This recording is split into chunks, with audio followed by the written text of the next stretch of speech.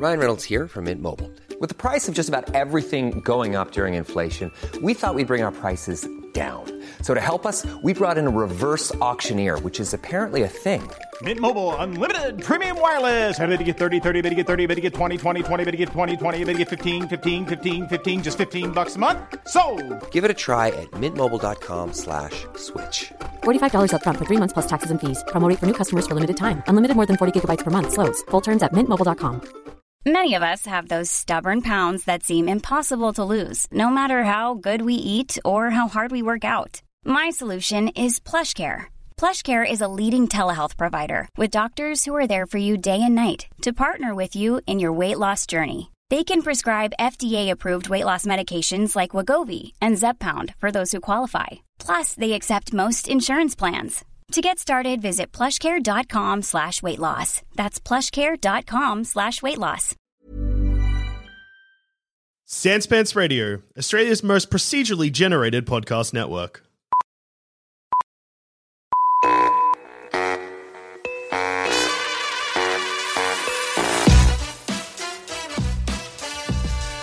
Hey everyone, welcome to Bookish. This is a show where we ask you what's your story and what does it say about you. I'm George Demorellis, and on the show today we have former and current lawyer, current rapper, and future president of Zimbabwe, Simba Mac. How you doing, Zimba? I'm good, bro. I'm good. How you doing? I'm good. Looks like you just fit all the tenses in there, man. Yeah. Look, it's a lot to put in. I like to prime people early with what they're about to sit in on. That's good, man. It's an honor to be here. Thanks for providing the platform. No worries. I'm glad you're here. So I guess straight off the bat, I will clarify you're Zimbabwe born. That's why your aspirations are to be president of Zimbabwe. Zimbabwe born and bred. Came to Australia in 2004 to study for university. So I landed in Perth, studied law and psychology at a university in Perth, and then graduated, moved to Sydney to start working as a lawyer and lived there for 6 years. And then moved to Melbourne. I got a promotion, the firm I was with, and yeah. Nice. But now you've taken a step back from the legal side of things to focus on the music? Rapper, yeah. Lawyer turned rapper, which is very interesting. I mean, look, I took the scenic route because I'm African by nature. So like, if you know any Africans, the first quarter of a century of your life, you probably, if you live that long, you're living for your parents, you know what I mean? Okay. You're living for your parents. Look, Corona's changing. Heavy start, man. Corona's changing a lot of stuff, you know what I mean? You know, they might have to adjust the retirement age after this, you know, but RIP to those that lost their lives and stuff, man. It's been pretty tragic. There's some serious tone shifts going on here, but yeah, keep going, yeah. Yeah, but first 25 years are totally dedicated to your parents. So I remember at my graduation ceremony, like I always wanted to become a rapper because I always had this love for music and just words. So diction's always been my thing. So I've always wanted to express myself in very unconventional formats. So what was strange is like at my graduation ceremony, my mom flew all the way from Zim, and we getting the usual graduation photos, with the certificates and the rest of it. And then I handed her my 2 degrees and I was like, well, there you go, Mom. Thank you very much for everything. And she's like, okay, why are you giving them to me? And I was like, well, I want to pursue music. That was the deal, right? So I get the backup plan, the backup, the backup plan, the backup, the backup plan. Well, that's them, these 2 degrees. So now I want to go and do the thing that's on my heart. And she just looked at me like, you're crazy. Don't be stupid. Like legit African. Like, nah. You're going to get a job. That's what you're going to do. Like, I'm a single mom. I didn't go through all of this so that you could just become a rapper. Like, that is just not the plan. Plus, you got 2 younger brothers you got to take care of. Nah, it's not going down like that over my dead body. So being the obedient son and everything. And I did have to step up because dad wasn't in the picture and stuff. So, being the big brother and having to make sure my brothers went to school and university as well. So yeah, I did have those responsibilities to fulfill, beyond my own aspirations. And everyone had sacrificed a lot for me to end up in Australia. My mom sold a car, to buy my plane ticket to even come here. And even for me to get my first semester's worth of university fees, I had to write a letter to 10 of the wealthiest businessmen I could find in Zimbabwe to see if someone could sponsor me. And it was only the very last guy I went to see who said, I'll pay for your first semester, so at least you can get a visa to get in. And then once you're in, you're on your own. So you get immediate flashbacks, You know, cause I could tell you heaps, man. Like, you know, like my dad wasn't in the picture, not just because my parents divorced, but because he was a banker and he stole money from the bank that he worked for. So he ended up being incarcerated for 6 years, you know, when I was a kid. So do you still talk to him? You still see him? No. I mean, we don't have much of a relationship. It's more transactional more than anything else. Like my obligation and my allegiance is to my mom because she's the one who paid the price and sacrifice. So were they together until he went to prison? No. They divorced prior to that. So my dad, yeah, he was just something else, like physically abusive. Like I saw it all growing up, you know what I mean? And it was actually me who persuaded my mom to get us out so we could run away from my dad. Cause I was so afraid that he would eventually end up killing her or taking her life. And I knew he didn't love us the way she did. No one stops to think, oh, we should probably talk to this kid about what's happening. So at least you can have somebody to sort of guide how you process and digest the information that you're receiving. Because that mixed with freaking watching Santa Barbara and Dallas and Dynasty and Skippy the Bush Kangaroo and whatever's happening at school and all those kinds of things, like it just causes just a world of confusion, I think, for a child who's just trying to establish just basic fundamentals of what a normal life should be. Do you mean that because you're seeing a very different image in the shows that you're watching versus what you're experiencing in real life? Is that what you mean by that? Well, yeah. Well, I think what happens is I think structure is very important for anyone, you know, whether it's a kid or a dog, you know, from the outset, the moment they're born, right? Like they will do whatever they're told, you know, so you introduce them into a system, they will exist within that system, right? Same thing with children. But then if you leave them rampant and just allow them to just leave them to their own devices, right? They're going to develop a system of their own that's going to be foreign to them and to you. And by the time you realize, oops, this kid could be a problem kid, it's going to be too late to bring him back. And my mom realized that when I was about 9, because obviously I didn't grow up in a very stable household and dad was absent and I was just angry, rebellious. No one spoke to me about what had happened to me as a child. So I just started just acting out. That's when she started dragging my ass to church, like almost every second day, because she didn't know what to do with me. And fortunately enough, there was a man there who was, the head, like the youth department and stuff. And he took a particular liking to me and decided to mentor me.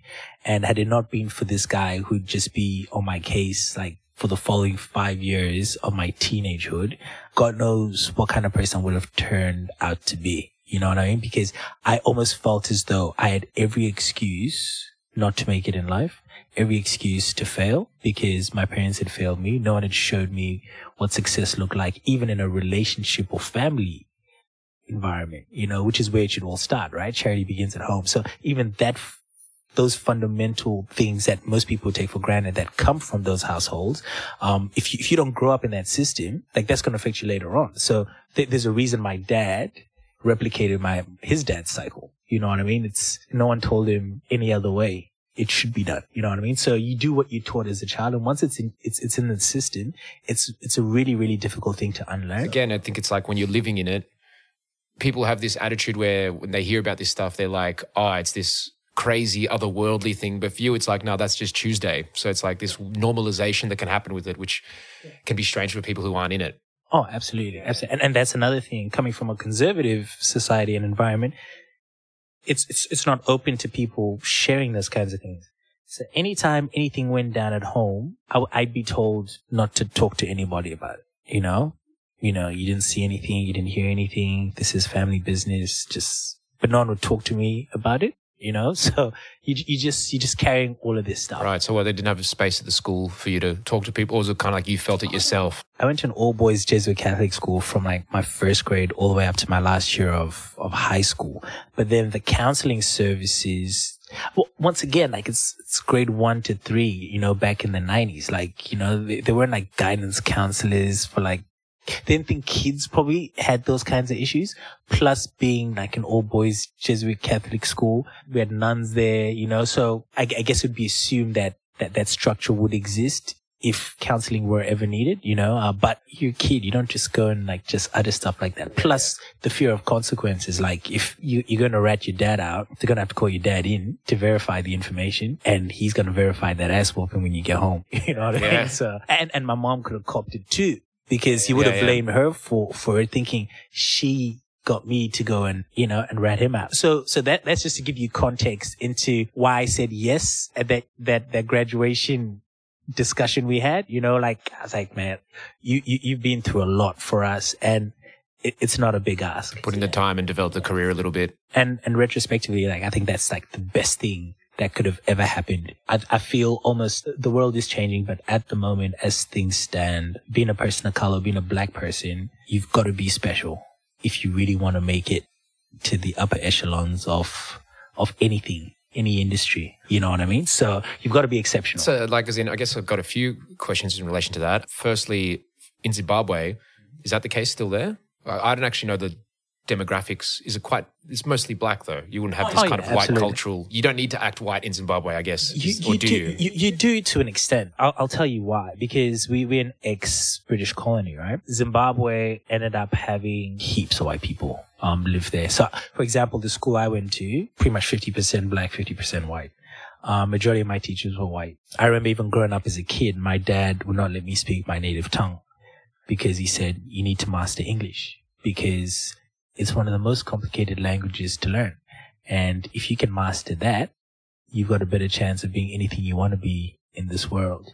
Your mother tongue will come to you naturally because you're constantly surrounded by your own people and your culture's all around you. So it will come to you, but you've got to master English. And he did that because he knew a lot of industries, particularly at that time, were run by either white corporations or white business executives, so there was always that expectation, especially going to a private school. You're speaking English all the time. You're speaking to white teachers, and you've got that British culture heavily ingrained, even down to the school uniforms, you're freaking in 30-degree temperatures and stuff and gotta wear suits, you know what I mean? Yeah, you're wearing a blazer all day, every day, best dress, longs, shirt, tie, long sleeve shirts, it's, and a hat. A part of me loved that because back in the day when you see the footage of it's not like the English weren't doing it themselves, they were just sticking to this dress code. It's But it's cool. It's cool because at the same time, right, even here, even practicing as a lawyer, if you're in a corporate kind of job or whatever, right, you gotta wear your suit, right? A true gentleman knows no weather, sometimes you gotta do what you gotta do. You've gotta look the part, you know what I mean? You've gotta look the part. And that's another key thing. Even my mom always used to teach us this. She's look, when she divorced my dad, she always used to say, look, a lot of people from your dad's family don't like me. And they think I'm to blame for the relationship not working out, even though my dad's with all these other women. But anyway. So no, and the history of it. You know what I mean? It's just, it's an alternative fact, right? Yeah. She would always say, I will break my back to provide for my kids, but I don't want the evidence of it to be hidden. When you leave the household, I buy you clothes so that you can be respectable, you can be respected, you can walk around with pride, and I don't want people to know you don't have a dad present in your lives. I want to make life as normal as possible. So she would go through freaking color coordination, situation. She would teach us how to dress. There's a reason I dress the way I dress, to this day. I was going to say, you got some snappy dressing going on even now when you walked in here. Hey, thanks, bro. You know what? You know what that tells me about you? You got good taste. Thanks, man. Let's talk about the book of choice. Because it's highly related. A lot lot of what you've said until now has been so related to the choice of book. Even from a personal perspective, I'm really interested to unpack that. So just to go into that, your book of choice for today is? Yeah, so it's called Mugabe, Teacher, Revolutionary, Tyrant by Andrew Norman. And it's a fascinating take on the individual, Robert Mugabe. So Robert Mugabe was the president of Zimbabwe and was in power for about 3 decades. The international community initially embodied him as the darling of Africa, leading up to the independence of Zimbabwe in 1980. And he presented himself as a very well-spoken / articulate, considerate, post-war thinking revolutionary who originally was a very staunch and devout member of the guerrilla guerrilla warriors or fighters who fought against the British Empire, who had colonized Zimbabwe, and he was handpicked by the British Empire to be the one to become president of Zim. And, okay. And then, I didn't realize that I don't know that they'd started it. They always started. Oh yeah, they always started. Like that's the reason you end up, I guess, in that position, and you end up having a lot of, I'm not saying he was, but a lot of puppet leaders, like you are appointed, you're not democratically elected, that's a rare thing to occur. And the reason for that is because for those that have been able to occupy power, particularly if it's illegally, have to ensure that the transition of power is something that is still within their grasp.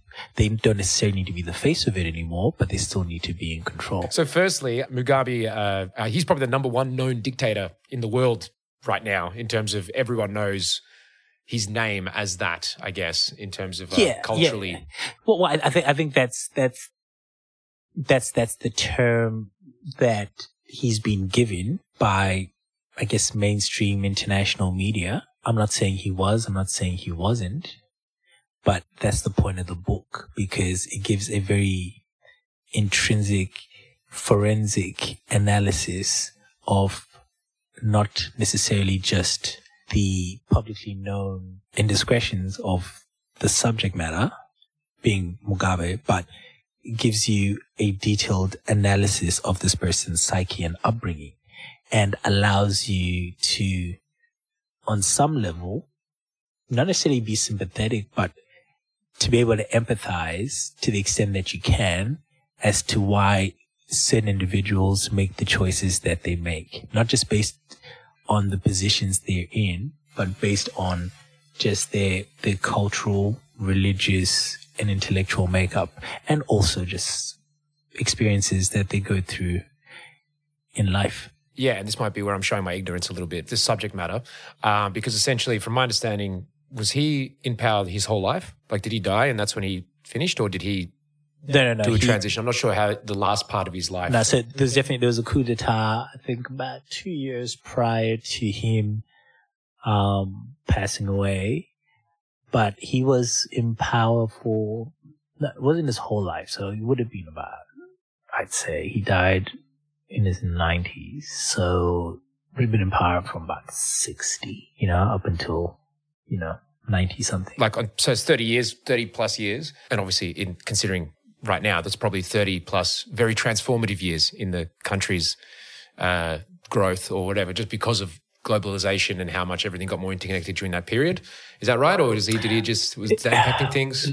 That's why I say, for me, I'm a helicopter sort of view type person. So for me, things aren't black and white most of the times. They're always gray. So I always challenge people when they interpret anything from a different culture, or say African, for example, like we're using here, to always line it up with the Western equivalent, because y'all have had monarchies for God knows how long, right? Hey, you get what I'm saying? I know what you're saying. Yeah, you know what I'm saying? So it does come across rather hypocritical to label one person who may not necessarily be in line with the ethos of whatever the West may want of them for God knows how long, versus Henry VIII doing whatever the hell he wanted, starting his own church, own religion, because he couldn't marry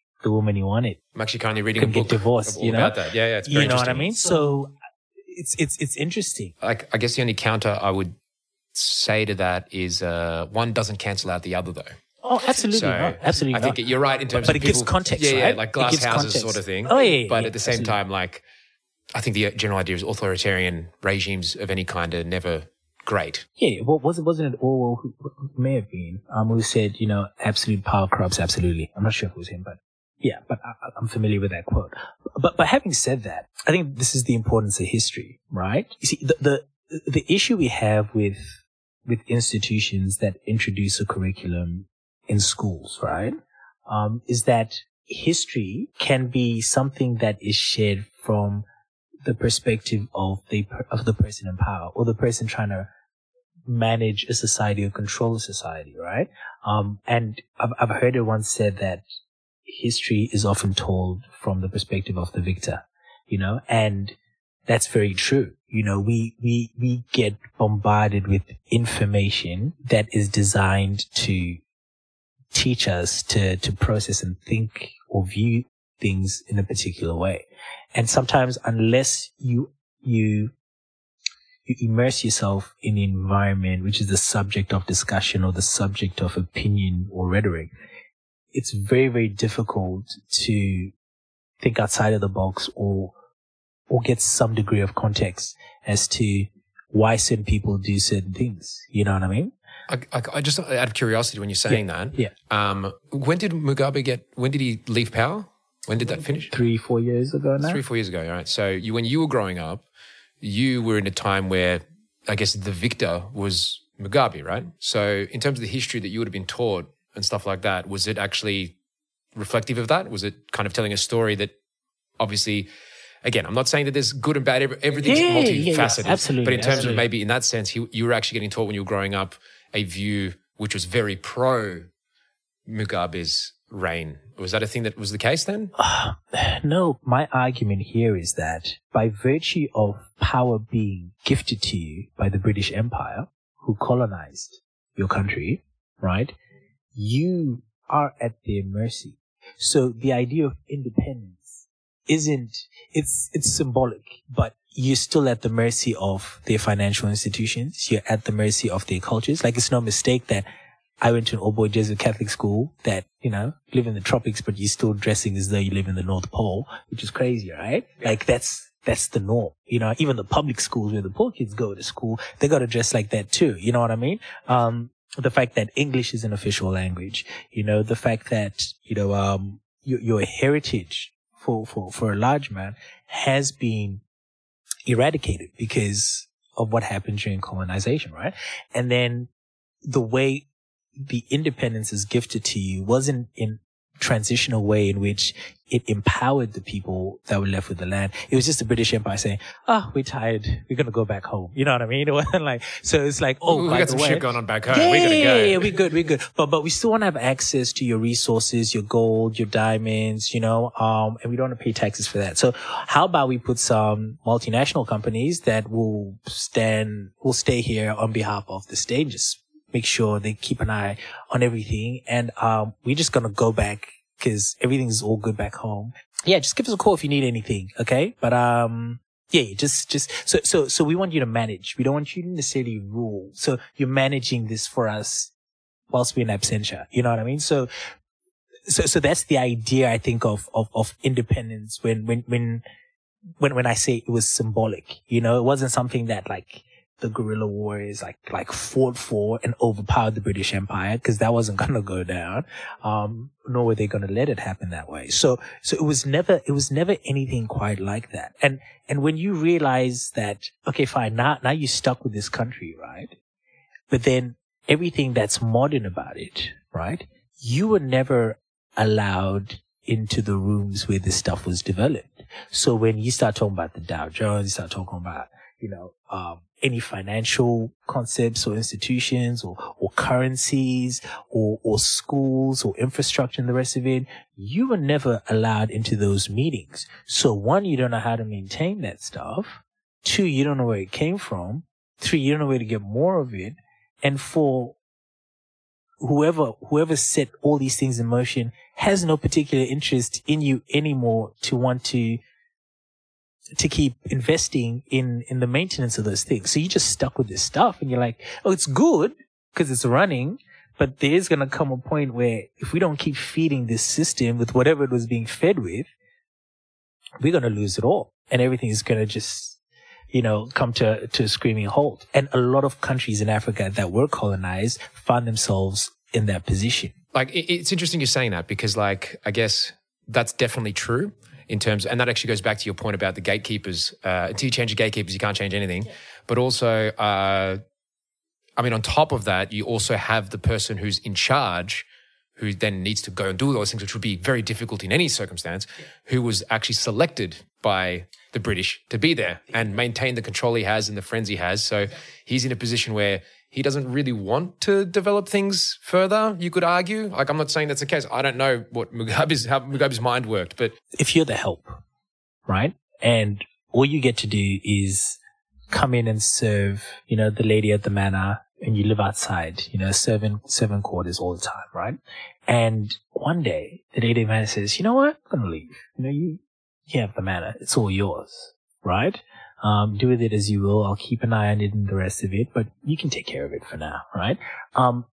You're going to jump at the opportunity only because you've longed to want to experience what that comfort felt like, And you promised yourself at that time when you accepted the opportunity that, look, it's only going to be temporary because I'm going to take care of all the other servants and I want them all to live in the manor. But, maybe for the first 3 to 6 months, I just want to live the way the lady the manor did. You know what I mean? Yeah. And it's just like someone who wins the lottery overnight, but they've been on maybe social welfare benefits and overnight they win $200 million, unless your psyche's set up to know how to manage that kind of money, you're going to manage it as though you're living on those social services payments, right? And be surrounded by people who probably were already there to then take advantage of you and your ignorance. Well, one, why would I move out after 3 to 6 months to go back into the servants' quarters, right? That's the first thing. And secondly, why would I let any of the servants move in? Do you know what I mean?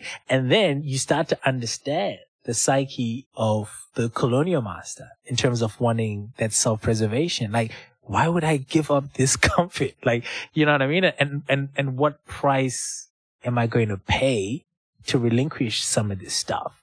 Maybe I should just maintain the status quo. Yeah, because I can manage this. I can predict what's going to happen here, but I just need to maintain control. So then once you understand, okay, so Mugabe stepped into the shoes of what a white oppressor was in this whole time, but was never under any scrutiny for it, right? Then you go to your curriculum in terms of how you're educated at school, right? We're taught English first, right? Before our native tongue. So already you're like, wait, this is rigged. You know what I mean? Like, and much to our benefit that we do learn English because it is the language of the world, I guess. Well, not even for now, because we'll leave China out of it. but they definitely... Well, they're not. China's bigger, but it's not as global in terms of... True. You're not going to meet a Swiss businessman and both speak Chinese to each other. So in terms of the lingua franca of the world... It's crazy you say this, man, but you tell me which nation in the world has a representation in pretty much every corner of the world. And I'm not just talking about population. I'm talking about having your own city. Yeah. Your own town. There's a Chinatown everywhere. Yeah. Yeah, I mean, like, and when they're there, you're gonna have signs in Mandarin just letting you know, like, oh, no, they don't speak your language. So, you know what I mean? Like, I was shocked when I went to Zim, like, 7 years ago, when I first went back, since I'd been here, to study, and I rocked up the airport and all these signs in Mandarin. I was like, what the hell's going on here? I had no idea. I have heard that there's been a huge focus of Chinese investment has been in Africa in general. It's major, bro. Because of, like, I think access to the resources as well as... Yeah. A lot can happen in 3 years. Like a chatbot may be your new best friend. But what won't change? Needing health insurance. United Healthcare Tri-Term Medical Plans, underwritten by Golden Rule Insurance Company, offer flexible, budget-friendly coverage that lasts nearly 3 years in some states. Learn more at uh1.com. Hey, I'm Ryan Reynolds. Recently, I asked Mint Mobile's legal team if big wireless companies are allowed to raise prices due to inflation. They said yes. And then when I asked if raising prices technically violates those onerous 2-year contracts, they said, what the f*** are you talking about, you insane Hollywood ass f- So to recap, we're cutting the price of Mint Unlimited from $30 a month to just $15 a month. Give it a try at mintmobile.com/switch. $45 up front for 3 months plus taxes and fees. Promo rate for new customers for limited time. Unlimited more than 40 gigabytes per month. Slows full terms at mintmobile.com. There's never been a faster or easier way to start your weight loss journey than with PlushCare. PlushCare accepts most insurance plans and gives you online access to board-certified physicians who can prescribe FDA-approved weight loss medications like Wegovy and Zepbound for those who qualify. Take charge of your health and speak with a board-certified physician about a weight loss plan that's right for you. Get started today at plushcare.com/weight-loss. That's plushcare.com/weight-loss. plushcare.com/weight-loss. Also challenging the Western colonial powers in terms of countries that they claim to have influence over. Because a lot of it is not necessarily just about having a regional presence or territorial advantage, but it's also about saying, well, if we want to have our populations is we can't be able to maintain 2 billion people in a single country, so we want to create another sub-China in Africa or whatever, and we need space, so we will start developing the infrastructure. It's just is that kind of like what you feel is an element of what's going on? Well, I think it's just a more sophisticated version of colonization. Really? Whereas is there actually like a lot of moving in of Chinese into Africa? Yeah. Buildings, infrastructure, businesses, investment. But what it is like, I always say when the West did it, when the British Empire did it, right? Or when the Europeans colonized, it was by force. It was with guns. When the Chinese do it, it's with cash. So they know how to finesse. They'll persuade you. In a way that may appear advantageous to you at the time. But then, to me, that's more business transactional. So that's on you.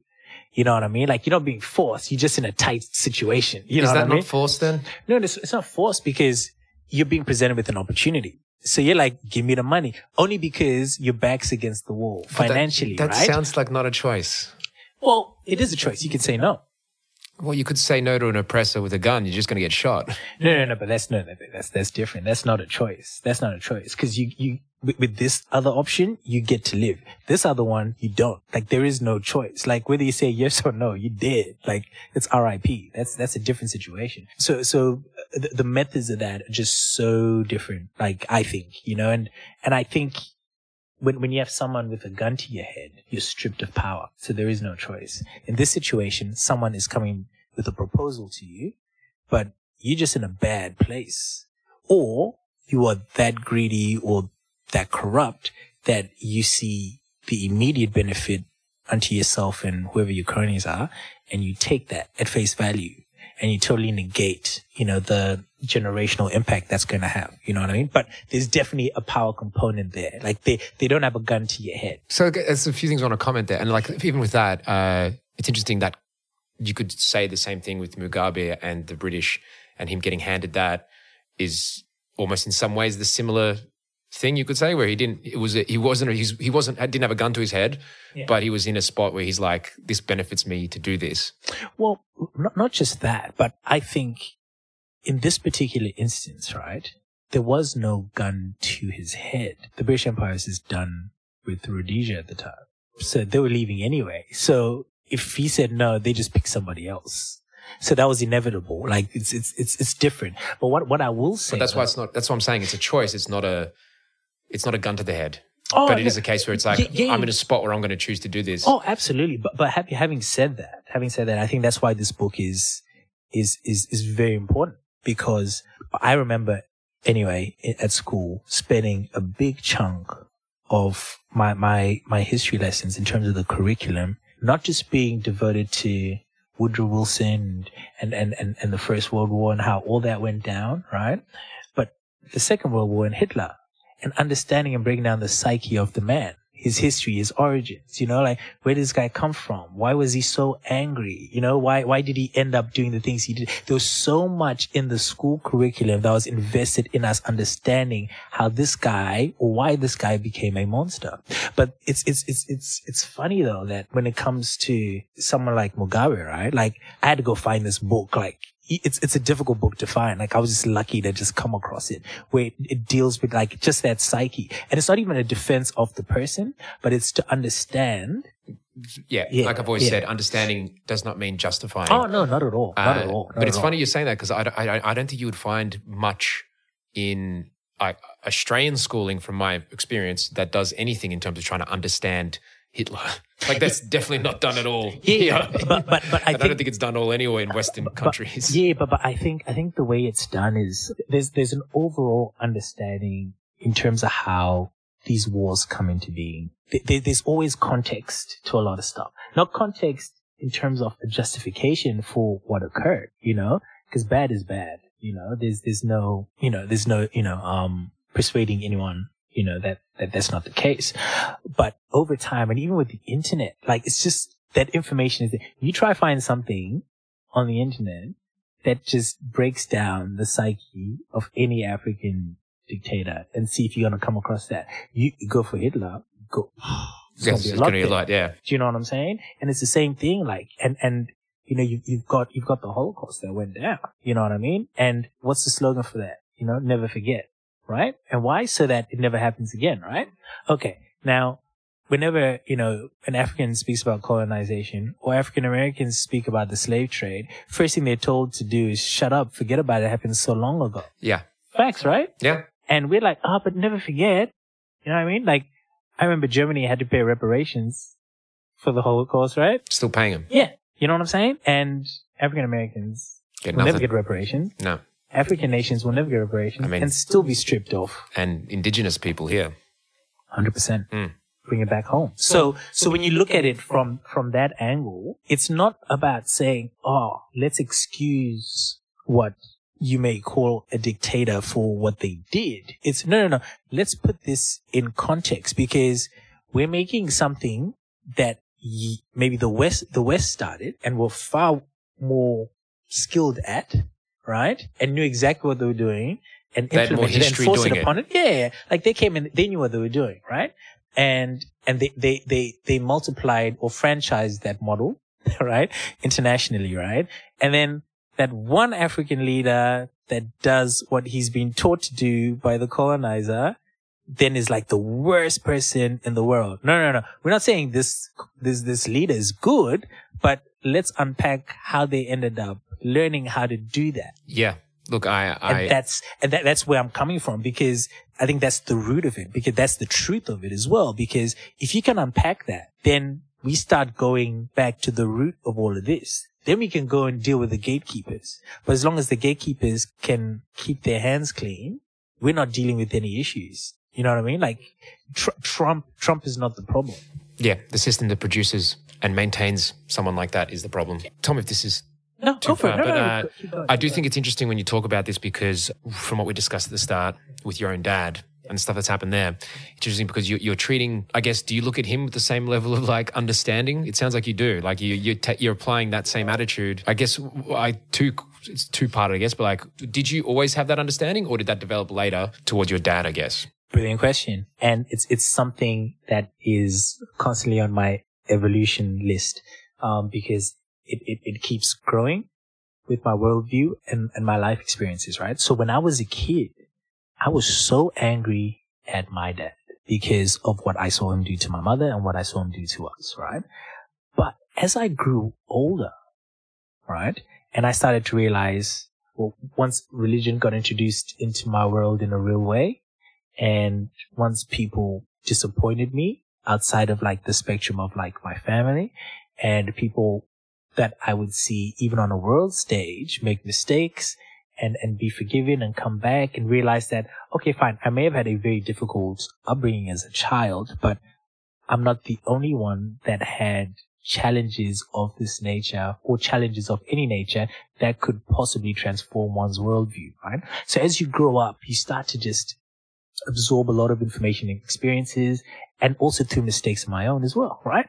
And then you start to find grace and you realize, oh, okay, it's not that easy. Okay, I thought, okay, cool, right. Okay, maybe when you made that decision, he didn't know that these would be the repercussions that will put him in this position and he would be in a situation where he'd still make a decision to do certain things, you know? So having that in mind, yes, as I've grown older, I've developed, I think, I won't say forgiveness yet at this stage, but a tolerance and an appreciation for certain elements or decisions that played a part in him being the way that he ended up being. So, for example, the example of his dad, you know, that was a cycle that his dad triggered, right? And no one in his family made a deliberate effort to pull him out of that way of thinking or that worldview. So when he got introduced to women, thinking he comes from royalty, he can do whatever he wants, this, that, and the third, he ends up doing what he does. He gets money, and that just, inflates like that bravado, that ego, and he ends up being, a far worse version of what he would be if he were a poor guy, right? So I come into the cycle with my mom. My mom realizes we could have this happen again. And then whether it's the grace of God or chance or whatever it is, parents get divorced, dad goes to jail, so he's out of the picture. Mom yanks me out of that, plugs me into a different system, which is church, right? So automatically now I'm looking at a different father figure, being God, right? So my trajectory immediately starts to make a dramatic shift, right? So I'm starting to see the world and interpret things in a different way. So whilst that was a good thing, it still didn't allow me to deal with the substantive issues that were at the core of this generational pressure that came, you know what I mean? So it still complicated it, right? It's a lot like the system's not being set up for you to have your own independence. Exactly. Like you haven't done it yourself. You've been taken there, so you have. Exactly. So there's a lot of things I'm going to be, or I'll be the first to do in my family because of things that happened to allow me to be in the position I'm in, but also because of decisions my mother actively made on my behalf to plug me into systems that would help me break the cycle. Unlearn or break the cycle. Correct. So with that, I think getting a fair bit of success of my own. I remember telling someone for the first time, I think when I was 22, that my dad had been in prison, and except I couldn't tell anyone that stuff because it was just so embarrassing, and you'd be looked down upon, so you'd never tell anyone. I actually broke down as a grown man at like 22 or something, like just freaking out, like I'm telling somebody about this, and I've been carrying the weight of this and the weight of his identity for his transgressions. Do you know what I mean? Like I was carrying that as though that were me. So you start to unpack that as you grow older and you gain your own success, your own trajectory, your own trajectory in terms of what you want to end up being. And because I ended up okay, I stopped blaming him for the head start I should have had if he were in my life. You get what I'm saying? So I let him off the hook in that. So that provides a healing component to me, which is great. You know what I mean? Maybe it's the same grace I will even offer to Mugabe, for instance, because we didn't leave Zim because it was a good idea to go and study overseas. I left Zim because if I had stayed, I would have been a burden to my mother and my brothers.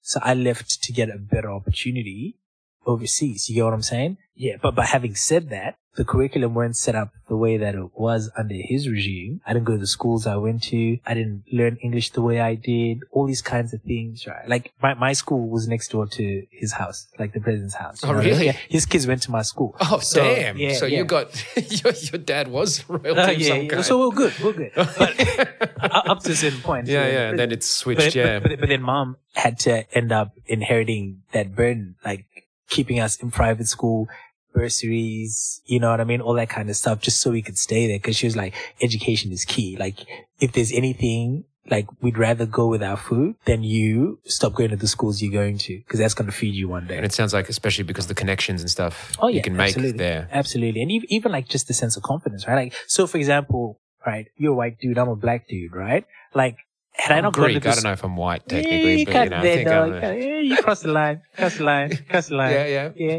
you're good. Now you are. Even certain things that people may overlook, right? So, for instance, we come from a British colony that oppressed black people, right?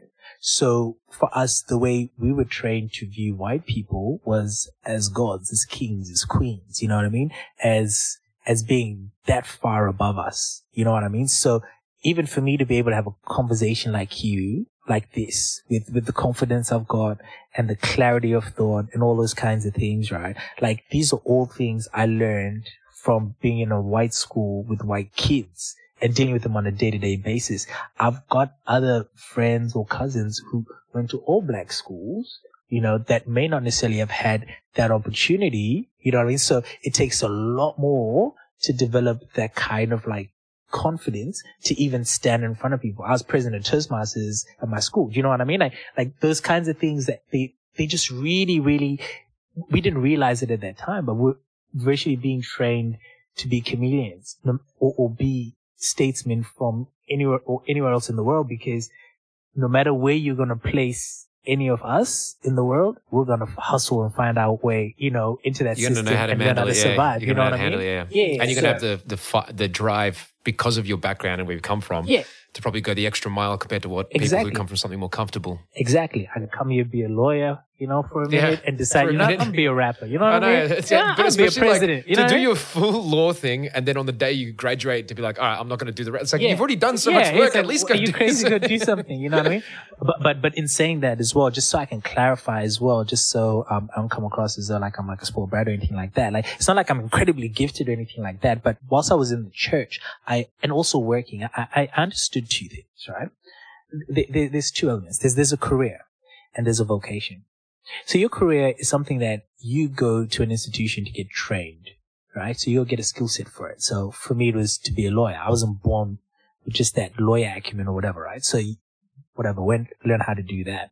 But I went there so I could work for somebody, right? And even in that system, I understood that unless I'm a partner, my value in this institution or in this industry is always going to be regulated by whoever the gatekeeper is, right? So they don't tell me what I'm worth, right? Doesn't matter how good I am or what I do until I own some equity in this company, right? Then we can start talking about the big bucks, right? But your vocation is something that's innate. You're born with that. Like, that's a God-given gift. Like, that's just inherently inside you. You may go to an institution to go polish it up. You know what I mean? But you can't teach that. Either you know how to rock a crowd of 100,000 people or you don't. You know what I mean? Either you know how to make those hit songs or you don't. Either you're charismatic like Will Smith and you don't go for training on how to be an actor and you just land a role on Fresh Prince and your life changes, So I learned, okay, fine. I've got this skill set where I'm able to engage with people, rock crowds, write music and the rest of it. But also if I stay just being a lawyer, which is a fantastic thing, but I would be limited to a peer review in terms of my progression. Even if I wanted to go in a public office, like I've got to go up the ladder like everybody else. Yeah. But then if I've got like this cheat code, which just puts me in front of people, which could potentially make me a celebrity, that then puts me in front of the gatekeepers anyway, they're like, oh, intelligent, cool, okay, black kid, okay. Yeah. He's alright, cool. Hey, oh, you want to be that? Yeah, sure. You know what I mean? That's a cheat code. So instead of it taking me 20 years to get there, I may be able to make it in 10. And make it being president of Zimbabwe. Absolutely. That's the goal, man. That's the goal. I love that. Like, we have to call it soon. That's why I have to, we have to stop the thing. But I guess, so just very quickly then, even though we've kind of jumped around a little bit in terms of Mugabe stuff and all that, which is super interesting. How are you going to be president of Zimbabwe? That's up to the gods, isn't it? That's really a God question. All I know is I've got to set myself up on this path and align myself with the trajectory of whatever skill set and giftings that I have. And if there's anything I've learned from my life to this day, I have no business standing or sitting across the table from you today, given my history and my background.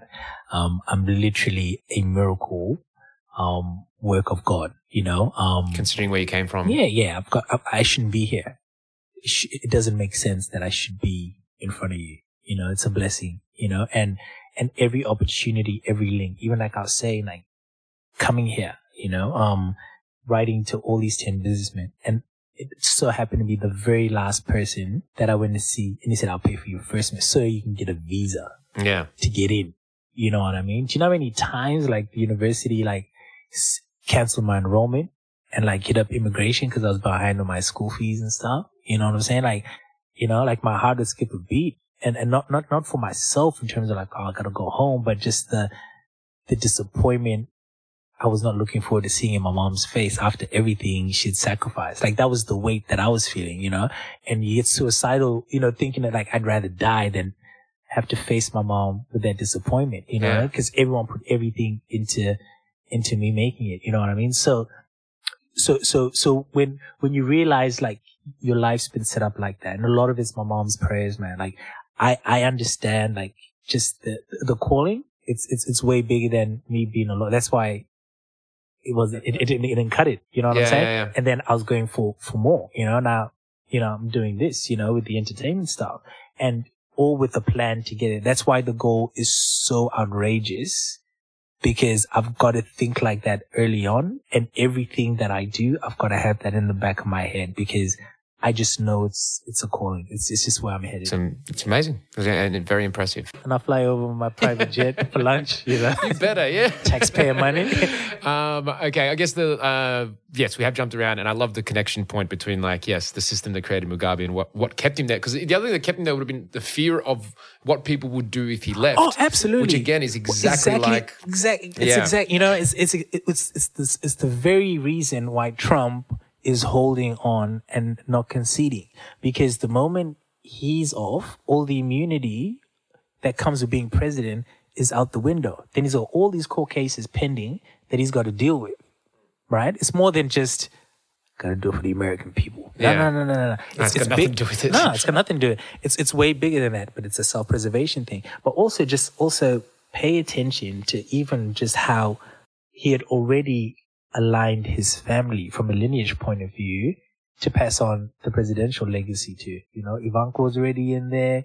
Her husband was already in there. His son's already in there. Do you know what I mean? Heavily involved. The cycle. Very similar. And this is just on a microcosmic level, right? Of the serious problem that really, exists. You even see it from, you've got the exact same thing happening within the party system, right? So you had, let's say you had Obama in. Okay, you have Clinton, right? We're talking just Democrats now. You have Clinton for a minute. Clinton does his 2 terms, right? And Hillary's waiting in the wings, right? And then she's supposed to be next in line, right? And then by some weird, miraculous situation, she loses the primary to this first-time senator, Barack Obama, out of nowhere, right? And they're like, damn it. So she can't get it. So they let him in, right? But then the American public are like, ooh, we never seen a black Arab sounding name dude become president. So they attach Biden to him just to calm everybody, right? And then he's safe. So he goes in, then makes Hillary Secretary of State, right? But then obviously there's an understanding that, okay, next time round, it's going to be your turn, right? This is all legacy, lineage, the gatekeepers just maintaining, right? And just handing the ball to each other. It's like they're playing for the same rugby team or same soccer team. And then Hillary goes in, messes her chances up, right? And then boom. And they're like, okay, cool. Who else is familiar? Who's been part of the system? Hey, Sleepy Joe, what up? Yo, wake up. You're up, And then he's in, but he's tied to Obama. So it passes on. Do you know what I'm saying? So it's a cycle. It's endemic. It's there. It's a virus, but it's a gatekeeper issue more than it is, this guy is president and they symbolize power, whatever, but don't actually really have power. So you've slung both parties together in a comparison to Mugabe. I rate that. I rate that.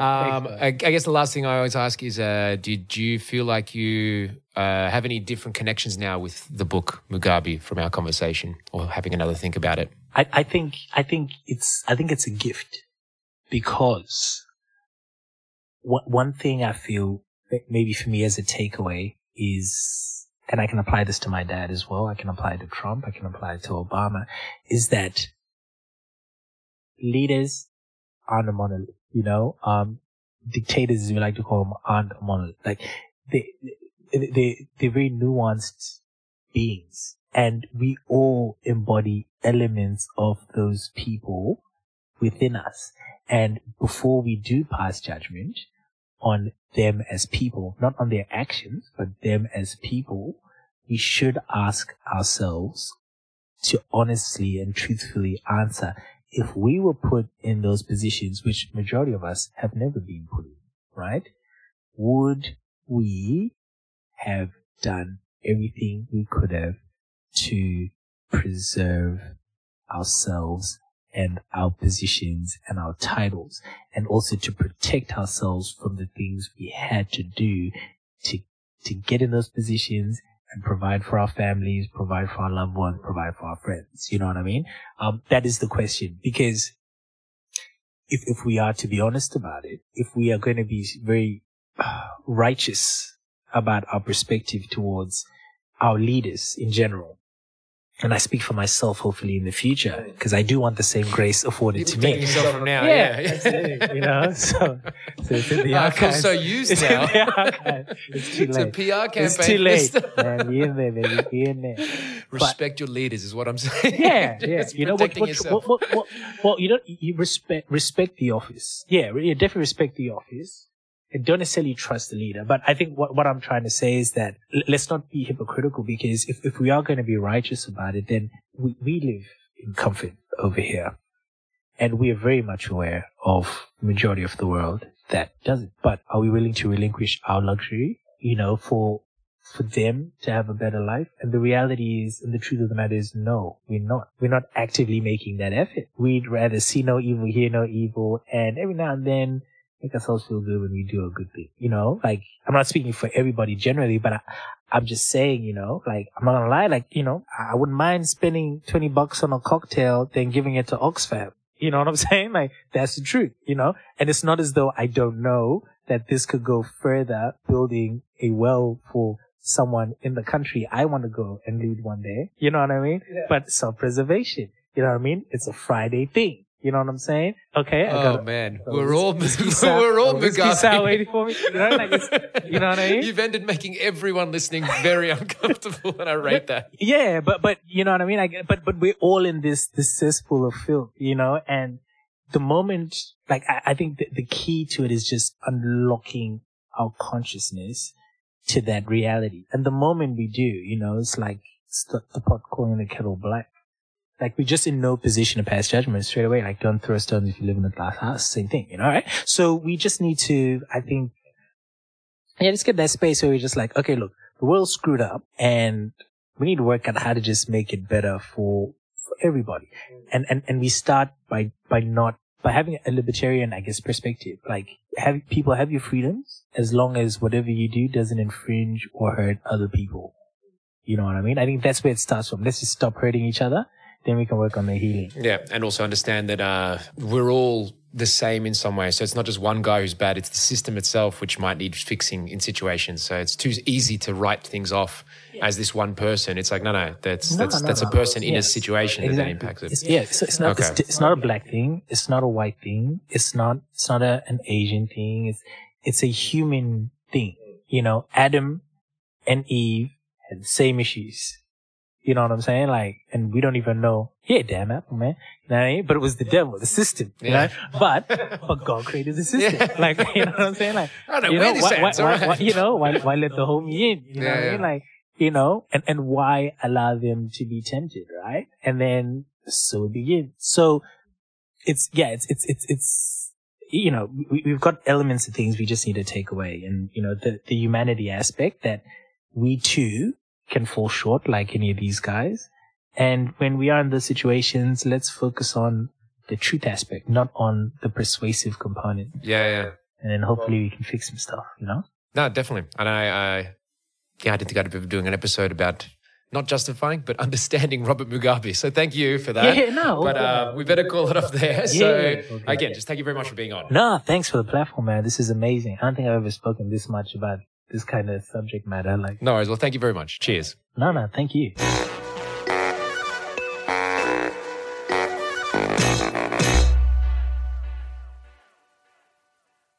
Thanks for listening. If you want to help support this show and all the other shows we do here at Sans Pants Radio, then why not subscribe to SansPantsPlus.com? For as little as $5 a month, you could have access to a whole bunch of bonus shows and content.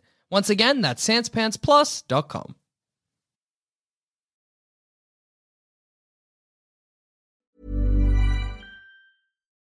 When you need mealtime inspiration, it's worth shopping Kroger, where you'll find over 30,000 mouth-watering choices that excite your inner foodie. And no matter what tasty choice you make, you'll enjoy our everyday low prices, plus extra ways to save, like digital coupons worth over $600 each week. You can also save up to $1 off per gallon at the pump with fuel points. More savings and more inspiring flavors make shopping Kroger worth it every time. Kroger, fresh for everyone. Fuel restrictions apply.